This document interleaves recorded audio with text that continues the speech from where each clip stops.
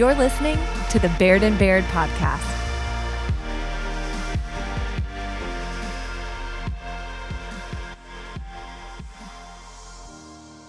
Welcome again to another episode of the Baird and Baird podcast. My name is Kevin Baird, and I'm here with my son Clayton Baird. I'm here. And we are two generations of pastors, and we are bantering and discussing all sorts of things related to the faith, ministry, church life, and various other subjects that might be an interesting discussion between two distinct generations. And so we had our inaugural send-off on our last episode, talking a little bit about church and the maiden voyage. And now, in our second episode, we're going to talk about mistakes leaders make, which may be an opportune time to clean up any that we made on our last episode. Mistakes. This is we're gonna have like part 5 to this one. A lot of mistakes. It will be a 2 to 3 hour podcast, I'm sure. A lot of mistakes for sure. I mean, even looking back, I'm 34 years old, in my mid-30s, I guess now, and looking back, I can see certainly all of us. I mean, if you're in ministry, you probably look back years. You're like, man, if I could go back, I'd certainly do some things different. So hey, think about me, 40 years, 40 years of preaching, 35 years of pastoring. I mean, I have a notebook full of mistakes, and how many times.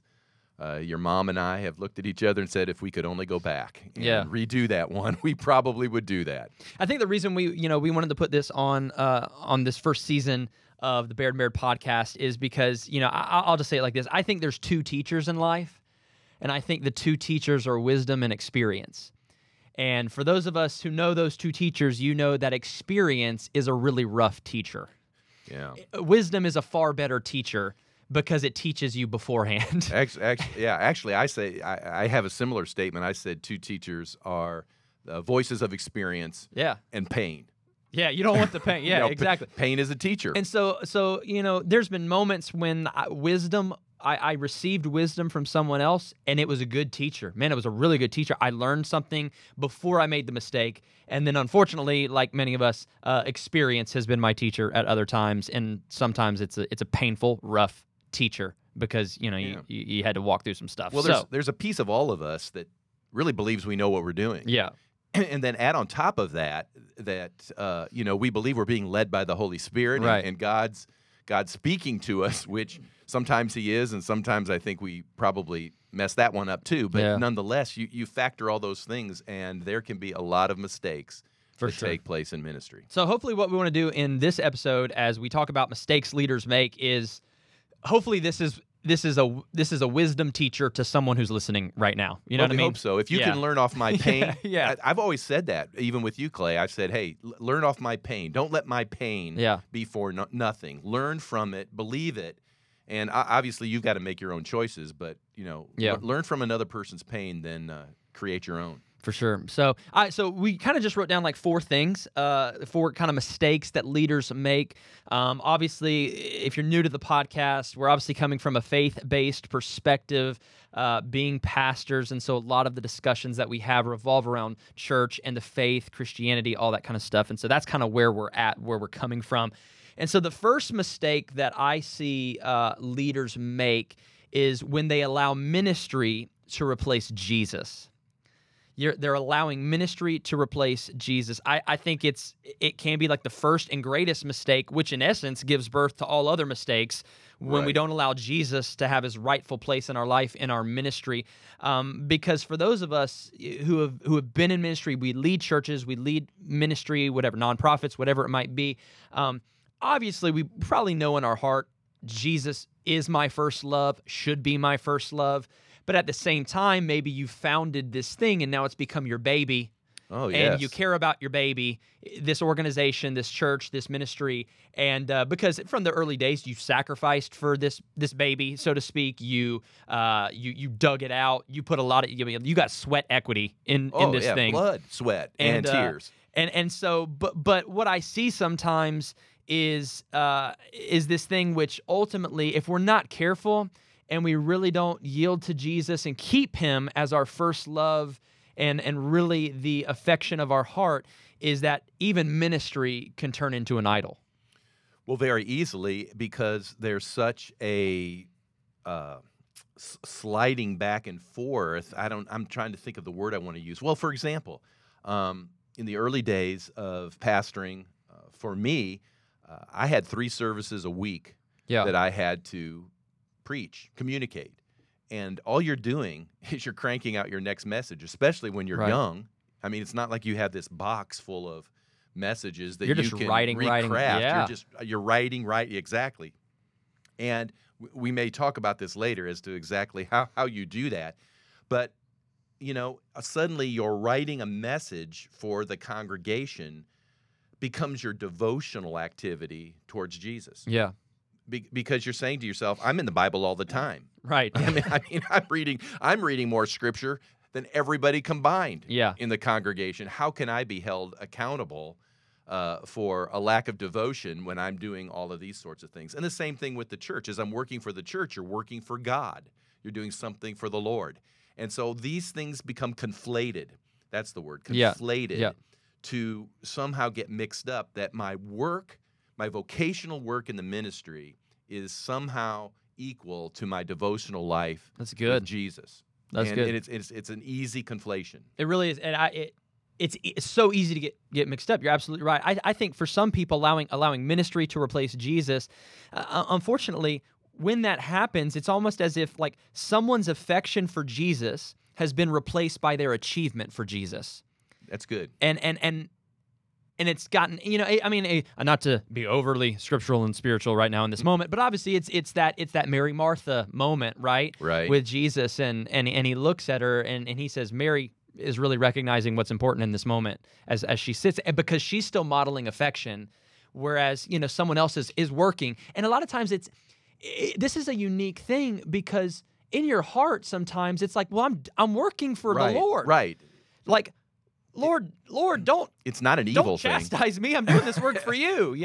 But think about it, and you've been in this position that it's Sunday morning, church service is starting, and let's even say you've got it organized to where you don't have a lot of pressure going on before the service, but you come in and worship is going on, and even as you're worshiping, as the pastor, your mind is twirling with, okay, what happens after this song? How do we transition this out? I've got this special announcement that's coming by this person. I hope they remember that they're to make that announcement and not get off, the track. I've got this person receiving an offering. I've got, and you've got all these things flying through your mind, wanting it to come across seamlessly and smoothly. Yeah. And there's nothing wrong with that either. But all of a sudden, this day, which was created for you to focus on the Lord, all of this stuff is just twirling in your system, and by the end of the day, you're worn out. And it's not been really a Sabbath. It's not been in any way a point of resourcing. It's been exhausting. Yeah. And that gets conflated into what, I was at worship today, and I did raise my hands, and I did sing the song, but your mind is totally disconnected. And it's such a real thing. I think it's real across the board, no matter how large your church is or how many staff you have. Anyone can fall into this particular mistake. But I obviously think, in regards to what you just said, like, it's probably a little tougher on the pastors who don't have a lot of staff or support, because they're the ones who are getting there early, opening the building. True. They're setting up sometimes they're the ones setting up things, and then he also has to get on stage and preach the 45-minute message, and so there's a lot on his shoulders. Sometimes with a larger staff at a larger church, maybe the pastor has the ability to really just kind of roll in, and all I got to do is preach because other staff are handling everything else. And so it's a little bit different. But so what would you say? Let's just pause right here. What advice would you give to the pastor who is carrying a lot of the logistical weight on his particular Sunday? Maybe he's a mobile church, and maybe he's still setting up. How does he still keep that day a worshipful day for him and the Lord too? Like, even though he's the one who has to deliver. Well, and these are just suggestions, because honestly, I don't know how well I did it. Yeah. I mean, my life. I had everything from, a fairly significant sized church. I worked on staff at a mega church. I started a church. I was a church planner, and mobile situation. So I have a breadth of experience, and I'm not sure how well I always did all of those things. I guess I would say that there's going to be energy and work Right. to trust somebody, Yeah. even if you have a smaller start Yeah. work, that you're going to have to find people who have connected that want to be a part of this, and they may not be paid staff, but they can be trained, and you're going to have to invest some time, some work, some energy, some mentoring with regards to excellence and expectation with regards to them. And then the hardest thing of all is trust, because the easiest thing to do for me is to trust myself, because I'll get it done like I want it. Right. And it'll look right and go right and be smooth. I heard, I don't know if it was Maxwell or maybe Craig Rochelle or one of those guys who does a lot of leadership and writes a lot of books and stuff. But like he said one time, when you do something, you consider it to be like 100%. Like when I do it, if I'm going to handle it, I know this is 100%. Exactly. But if you can find someone on your team who can do it about 70% to what you would consider your 100, that's a win. Give it to them. Almost like it was almost like, because at the end of the day, the only other option is for what? You to just keep holding everything, and for you to just. And you're exactly right. And I can't say that I always processed it like that. Yeah. Because for many leaders, there is this perfectionistic strain that goes through you. You want to present, because your church, like you said, is your It's baby. your baby. It's a reflection of you. Maybe it shouldn't be that way, but the truth of the matter is, in our type of churches, who we are as a personality becomes sort of the essence of what people see when they come to that church. And so if it's not emanating what you feel like is you, then you feel like somehow you've been misrepresented. Again, I'm not even suggesting all that's good. It just is. Yeah. I remember just to throw out a scripture. Obviously, 1 John chapter 5 and 21 tells us, "Dear children, keep away from anything that might take God's place in your hearts." Keep away from anything that might take God's place in your hearts. Let me ask you this question. Do you think some pastors and leaders are relying on ministry instead of Jesus to meet a need in their life? Yeah, without question. Yeah. That and I love pastors. I have pastor friends all over the nation. Yeah. Some of the greatest friends I have are pastors. I'm setting something up to tell you this. But honestly, pastors have issues of insecurity. Yeah. They have the same issues as any man. They want to aspire. They want to achieve things. They want to have visibility. I mean, for a man, these things are important. They want to progress in their careers.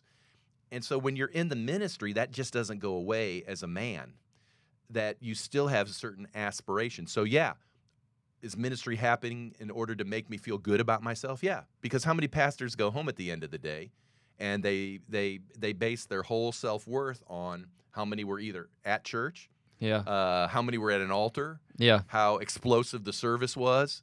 These are the metrics we use to say, can I feel good about myself today?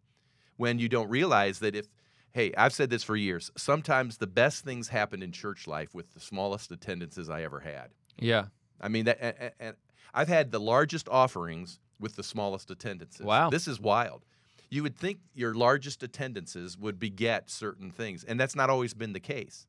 In fact, I've had some great things happen with some very small attendances. And so through the years, it's helped me tweak sort of the feeling of, just because the outward signs aren't necessarily giving me the inward vibe I need, it doesn't mean necessarily that day was a failure. I bet you've experienced this, that you've written a message and you said to yourself, this one's going to ring the bell.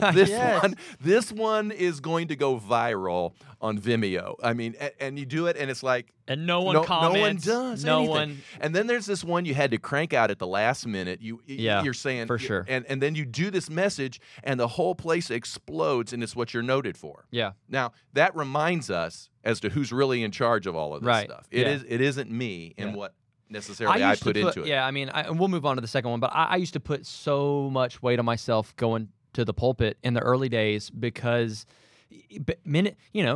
ministry was just, it was keeping up with the Joneses, you know what I mean, so to speak, and it was I gotta I got to hit a home run because, my contemporary in another state, he hit a home run recently and everyone was talking about his message. So now I got to get up. I got to hit a home run.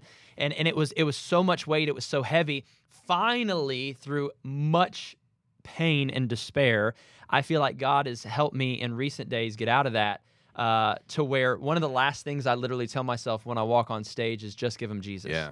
Just give him Jesus. It's just, well, if you've learned that at 34, then you've learned a great lesson. Hopefully, I have. I feel like because it's been revealed to me, and because let me tell you, we got to come back to this topic. Yeah. Because there is, especially in gifted communicators, there is the feeling, using a baseball analogy, that I got to hit it out of the park every time I get up to bat, and that's just not reality. No. Sometimes you got to hit a double. And you got to realize that when you're at that conference and you hear that keynote speaker, what he's done is he's just taken 5 of his best messages and melted them together. Oh, with great stories. With all the stories, all the sticky statements, all the and you're like, if that's the level I got to compete with, there's no way. I can't. And you don't realize that was actually 5 messages melted down into one because he just brought like his best game. Exactly. And there are people probably listening that are saying, well, how do you know that? It's because we've done it all the time. It's what you do when you go to a conference. You have people that want to be encouraged. They want to be pumped to go back to their assignments. And again, nothing wrong with that, but that's what you do. You bring them the home run message. Here's what a good pastor does. You realize on Sundays, I just got to get them on first base. That's all I got to do. I just got to get these people on first base. I just got to get them to take a step. And the other thing you need to realize is, I got next week. Yes. This is not my make or break sermon. I've got 51 more weeks this year to do this. So anyway, number one of the mistakes leaders make is allowing ministry to replace Jesus. We don't want to do that. No, I know none of us do. None of us want to be about that. We don't want ministry to be a mistress. We don't want ministry to be an idol in our life. We want our affection for Jesus to be greater than our achievement, so to speak. But truth is, because you're my oldest. Yeah. And I look back now and I say, I think I did my best and I probably did better than a lot. But I know there were times that I probably needed to be at something that you were in that maybe I wasn't there. Now, I was at a lot of things. Right, yeah. But there were times I still made that decision. I think I got better with Tyler, and then with Kaylin, I think I did a pretty good job as far as, keeping the balance between those two. But I'm just here to tell you, I tell you why church life is so challenging for a man. It's because it's never completed. Yeah. I love to mow the lawn. And you know why? It's because there comes a moment, it's done. It's done. And you can look at it and say, look what I have done. Yeah. But that will never happen at church life. Yeah. It will never be done. People will never do what they really ought to do. Yeah. You will always have somebody that'll get a brain cramp. About the time you think you're sailing really well, somebody will do something really stupid and it will blow the whole thing up again. That's church life. And if you try to bring the male, I got to have this completed. I have to have, it isn't going to work. It's messy. And it's why guys, I think, at times collapse when they get up to certain levels because you just can't sustain that type of emotion and feeling. That's true. Second thing I wrote down is another mistake that I think leaders make is allowing comparing to replace contentment. And when we get away from contentment, obviously there's the old famous saying, we all know it, the grass looks greener on the other side. Most of us have lived long enough to know that ain't always the case. No. And the reason it's green is because of all the fertilizer they got through on it. So the grass looks greener on the other side, water your own grass, right? And so, but in ministry and leadership, comparing yourself and your ministry to others, it's a huge issue. It's a dangerous activity. I tell some of our young guys all the time, comparison is poison. Mm-hmm. When you jump into that game, you're drinking poison. It's only ever going to hurt you. And we don't want to live in that space, and to the person who struggles with this, you got to learn how to wait for God's timing in ministry. I remember this, and I'll share this. I remember, a while ago, obviously I'm in my mid-30s now, but a while ago, starting in ministry, I was doing some young adult ministry, and I just remembered one day, I kind of woke up to the fact that, like, and I'll just use him as a particular example, Pastor Stephen Furtick, who I appreciate. I think he's a phenomenal communicator, and obviously he's built a large church and he has global influence. But I remember I woke up one day and I thought this, Pastor Stephen Furtick is only 5 years older than me. And that was really depressing to think about. I remember one particular day, I remember being like, I gotta start something. I gotta get this train on the road. I gotta plan a church tomorrow. I am behind. I'm behind the 8 ball. What is wrong with me, Clay? All of a sudden the comparing sent me into a panic and an anxiety attack because I felt like, oh my gosh, I'm losing time. I'm running out. I gotta start something. I should be further along by now. I should be more well known by now. I should be getting more hits on the old YouTube channel by now. Whatever it is. And it was so easy to start comparing myself to someone like him because he was more contemporary, more in the same age range. I'm not comparing myself to John Maxwell. He's a few decades ahead of me, right? But it's really easy to fall into that trap when we start playing the comparison game, and I think it obviously hinders people. It's absolutely destructive, and it really, really hurts when people jump into stuff like that. Absolutely. Well, there's only one of you, and there's only one of everybody. Right. And the kingdom isn't built on one person's gift, and there has to be value and esteeming that takes place in all kinds of ministries. And again, I understand preaching and visibility and influence and those things sometimes can be good because we want to make an impact. But at the same time, the scripture tells us that there are captains of tens, captains of 100s, captains of thousands. And so, and that doesn't mean one's better than the other. That's kind of the tragedy of the era we're living in. We tend to think that those who captain more people automatically or somehow are better. Right. Now again, they're gifted, no doubt, and they have impact, and we should rejoice. Yeah. But the guy, again, that's in an obscure place, that's being faithful, that's impacting lives there, I mean, you can't diminish that in any way, shape, or form. And we need to get a hold of that, especially young men. And if we really, pastors and leaders in the church, if we really believe, if we're really drinking the stuff we're selling, you know what I mean? Like, we have to get the revelation that nobody else exists with the same combination of your gifts, your personality, your upbringing, your capacity, the desires that God's put in your heart. Like, truly, if we believe what Scripture says, we know that there's no one else like us and that we're unique. We're called uniquely to places. And if you want to, I'll say it like this, if you want to compare, like if you're just dead set on, I got to compare something, compare you to you. Like, compare you where you are now to maybe where you were 2 or 3 years ago. That's good. Draw those comparisons. Yeah, that's and hopefully you'll find that you're further down the road, you're more spiritually mature, you've grown in leadership skills, you're at a new place. Like, let that, if you want to compare, let that be the comparison you draw, because truthfully, the straight up truth is comparing yourself to another brother in Christ is completely unbiblical. It's not, it's just, it's destructive. It's so destructive. Exactly. Well, all you have to do is look at Jesus' 12 disciples, and that pretty much says that they weren't uniform in any way, shape, or form. They all had different skill sets, all different training, all different personalities, and yet all used in order to start this thing. And so I wrote this down. Like, obviously, the opposite of comparing would then be contentment, right? Living with contentment. I wrote this, like, I want to consistently ask the Lord to help me be content with these 4 things, and I wrote them down. Here's the 4 things I would like to be content in. Number 1, who I am. Lord, help me be content with who I am. Be aware of my strengths and my weaknesses. I'm going to be content. Number 2, where I am. Help me be content with where you have me, where I'm serving in this current season. Number 3, what I'm doing. Right? Be content and know that God's given me, what I have right now. What am I doing? I'm a pastor in this department of church life, or I minister in this way. And then number 4, help me be content with what God is doing. And if I can practice contentment in those 4 areas, you're just going to be all the better for it. And do I believe that God really is in control of my life? Right. Do I believe that the steps of the righteous are ordered? That's the scripture. Yeah. Do I believe that he has created good works beforehand that I might walk in them?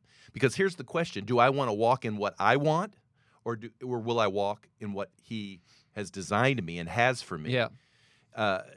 you can want all kinds of things, but the fact of the matter is, I got to want what God wants. Right. What does God have for me? And that's, and again, this is a part of consecration. This is a part of the crucified life. It's when I say it's not about me. Right. It's not about just what I want. It's about what, God, you have for me, and I embrace that with contentment and, secondly, with joy. Yeah. To have a joy in that, not just saying, oh, doggone it, I'm never going to be. Yeah. I'm never going to be the mega pastor, best-selling author. I'm never going to be that. Well, Yeah. okay, you may not, because that isn't what God designed you to do. Yeah. I realize that we venerate it, and that feels good to be esteemed like that. But your esteem should come from knowing I have done the will of God. Yeah. Yeah. I remember when I felt like I was behind the eight ball in certain seasons of life, and other guys who were around my age were getting more exposure or moving on, what I considered to be faster than me. I remember I came across this simple illustration, but it's true. I was reading this article one time, and it talked about giant bamboo trees in Asia, and it talked about how the first 4 years that they're a seed in the ground, that they're watered and they're fertilized the first 4 years with seemingly no results, and then all of a sudden on the 5th year, after being watered and fertilized, in 5 weeks on the 5th year, that plant grows to over 90 feet high, right? So the question is, did the tree grow to 90 feet in 5 weeks, or did the tree grow to 90 feet in 5 years? Exactly. And so I remember when I read that, I was like, it wasn't even a spiritual book I was reading, but boy, that's a spiritual principle. And I was like, thanks, Lord, for speaking to me. That really helps. It's what I was told one time, that every overnight success took years to get there. Yeah, for sure.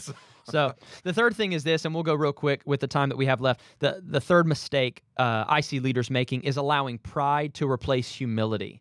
Obviously, pride is, some would say it's the first sin. It's destructive. I think it can often be found in young leaders who are successful early on in ministry. I think it was even found in me. Like I noticed that it was there in myself. I mean, when I left college, I went to just a state university in South Carolina, and then I went off to ministry school in Australia, learned a lot, had a lot of great experiences, met some great people. When I came back, I'm in my early 20s, feel like I know a lot, got a lot of answers, all this kind of stuff. Certainly could have done things better. But then I worked, obviously, with you, Dad, for a little while. Then I got an opportunity to go to a large megachurch in Georgia. And all of a sudden now, wow, big platforms, a lot of people, big ministry. And you kind of feel like I'm on the highway. You know what I mean? Like, look at look at the decisions I've made have certainly lined up to be good ones, because I am in the right place now. And I remember I would never have said that. I was not arrogant enough to actually ever say that to anyone, but there's certainly something in you that felt like I have fast tracked. I'm Right. I'm at Disney World and I got the fast pass, Right. and I go straight to the front of the line. And the Lord had to humble me Yeah. for real in some areas.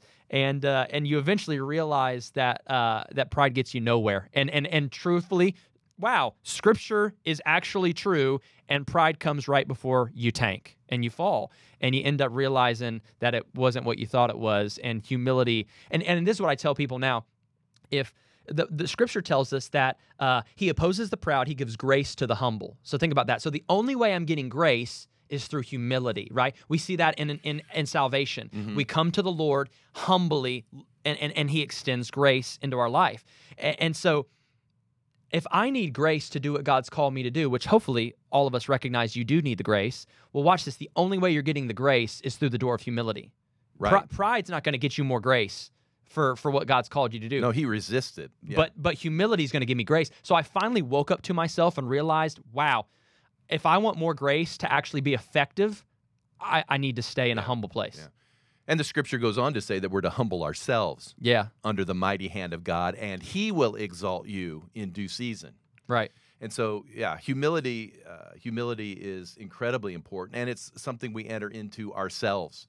And if you can learn that lesson, again, all of us, especially if you're young, you're energetic, you're gifted, you're skilled, there's an anointing, God's calling. I mean, the favor of the Lord is real too. I mean, Right. He has put you in places that you can look back now, even at your still relatively young age, and say, you know what, that was way beyond my pay grade and my understanding for me to get to do that. And I've had those moments where I can look back and say, for me to be able to do that, that was way beyond, my skill levels and pay grade.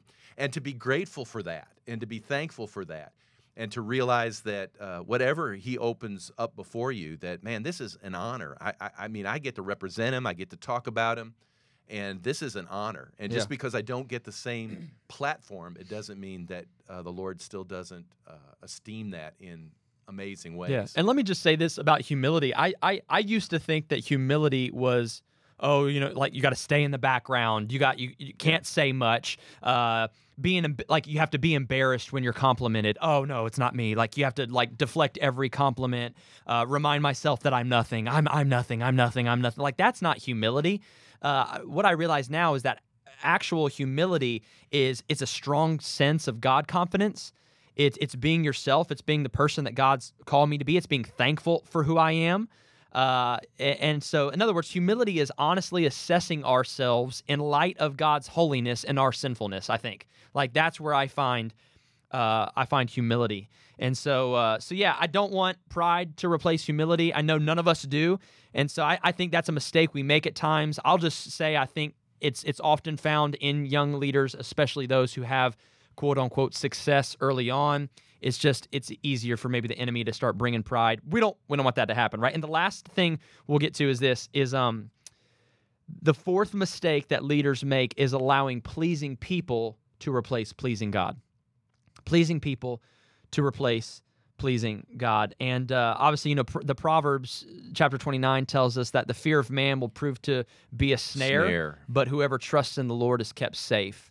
And it's easy to fall into that at times. What do others think of me? And depending on, everybody wants to be thought of well. Right, yeah.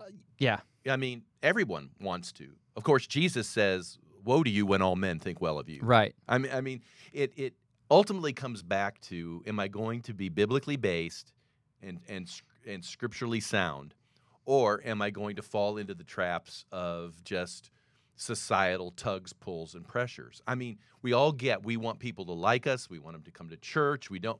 Nobody wants to intentionally alienate somebody else. But if we're really preaching truth, right, truth alienates, and it alienates on its own. Now, I don't have to help it alienate. Yeah. But I have to be faithful to its substance, which will alienate. Yeah. I think it was Whitfield who said one time, he said, if you're not aggravating people and you're preaching, then you're probably not really preaching. There's going to be some aggravation in those who listen that aren't adhering. And we see it clearly in the Gospels. Every time Jesus opened up his mouth, not only did it encourage some, but it really ticked off others and made them. Absolutely. We see that so evident. So. In John chapter 6, he runs off thousands of people. Yeah. And then he looks at his disciples you want to leave? And he dares them. Yeah. He says, how about you? You ready to go? It's like he dares them. Yeah. I always laugh because Peter gives them the resounding affirmation of saying, well, where else do we go? Yeah. I always read that saying, that's not really a resounding endorsement, Peter. Yeah. I heard a quote one time that said this: I don't know what the secret to success is, but I know what the secret to failure is, and it's trying to keep everybody happy. Absolutely. And you'll never do it. That's a pretty good quote. And so I also thought about this. I wrote this down. Whoever's opinion of you matters the most, that's the person that controls you. That's good.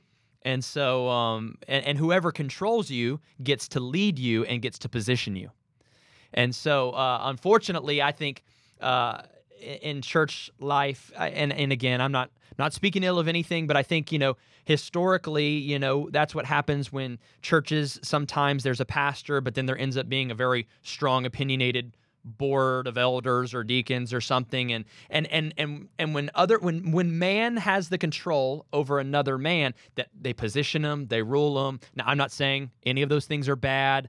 They bring accountability. They bring a lot of great stuff. Hopefully, they're bringing encouragement to whoever the leader and the pastor. Absolutely. So hopefully, we're all on the same page right there. It's not all bad, but what I am saying is, that's why pleasing God needs to be first and foremost. If his opinion matters the most, he gets to control me. If his opinion to me matters the most, then he gets to position me. He gets to lead me. And if anything's going to lead the church and it's going to do well, like I preached that in a message a few weeks ago, like the promise and the good thing that we have in church is, the scripture tells us, unless the Lord builds the house, everyone who tries is just doing it in vain, doing a really bad job. But if it's really the Lord, if it's really the Holy Spirit that's building this thing, and pleasing the Holy Spirit is what matters to us, then we're actually in a really good place, because as long as the Holy Spirit is leading, nothing's ever going to go under. You know what I mean? Absolutely. For centuries, the church has done all right through persecution, through attack, through everything, and it only does that when the right person is actually in the lead. Absolutely. So we want to please God more than we please man. And so I know we rattled off a few things, and hopefully you enjoyed today, and we're just protecting ourselves, right? Like, we want to be people who avoid making these mistakes. Some of us listening, maybe you're on what you would consider the back nine of ministry and pastoring or whatever it is, but there's probably some people out there my age, and you're still maybe early on, and hopefully today was just some wisdom. I've just got a couple holes left on that course. Yeah. So, but hopefully today just gave you a little bit of wisdom. We like talking about it, and at the end of the day, Dad and myself, we're not here to give answers to every theological question in the universe. Truthfully, we probably don't have answers to all of them, but the point of the podcast and all these episodes is that it would just provoke thought. It would provoke you to maybe search the scriptures more, pray more, really find out what the Lord is speaking to you wherever you're at, all over the United States, all over the world. God has you there for a reason. And if you're in ministry, man, we hope you're encouraged today, because you're probably doing better than you even think sometimes. And so we love you guys. Thanks for tuning in on the Baird and Baird podcast, and we'll see you on the next episode.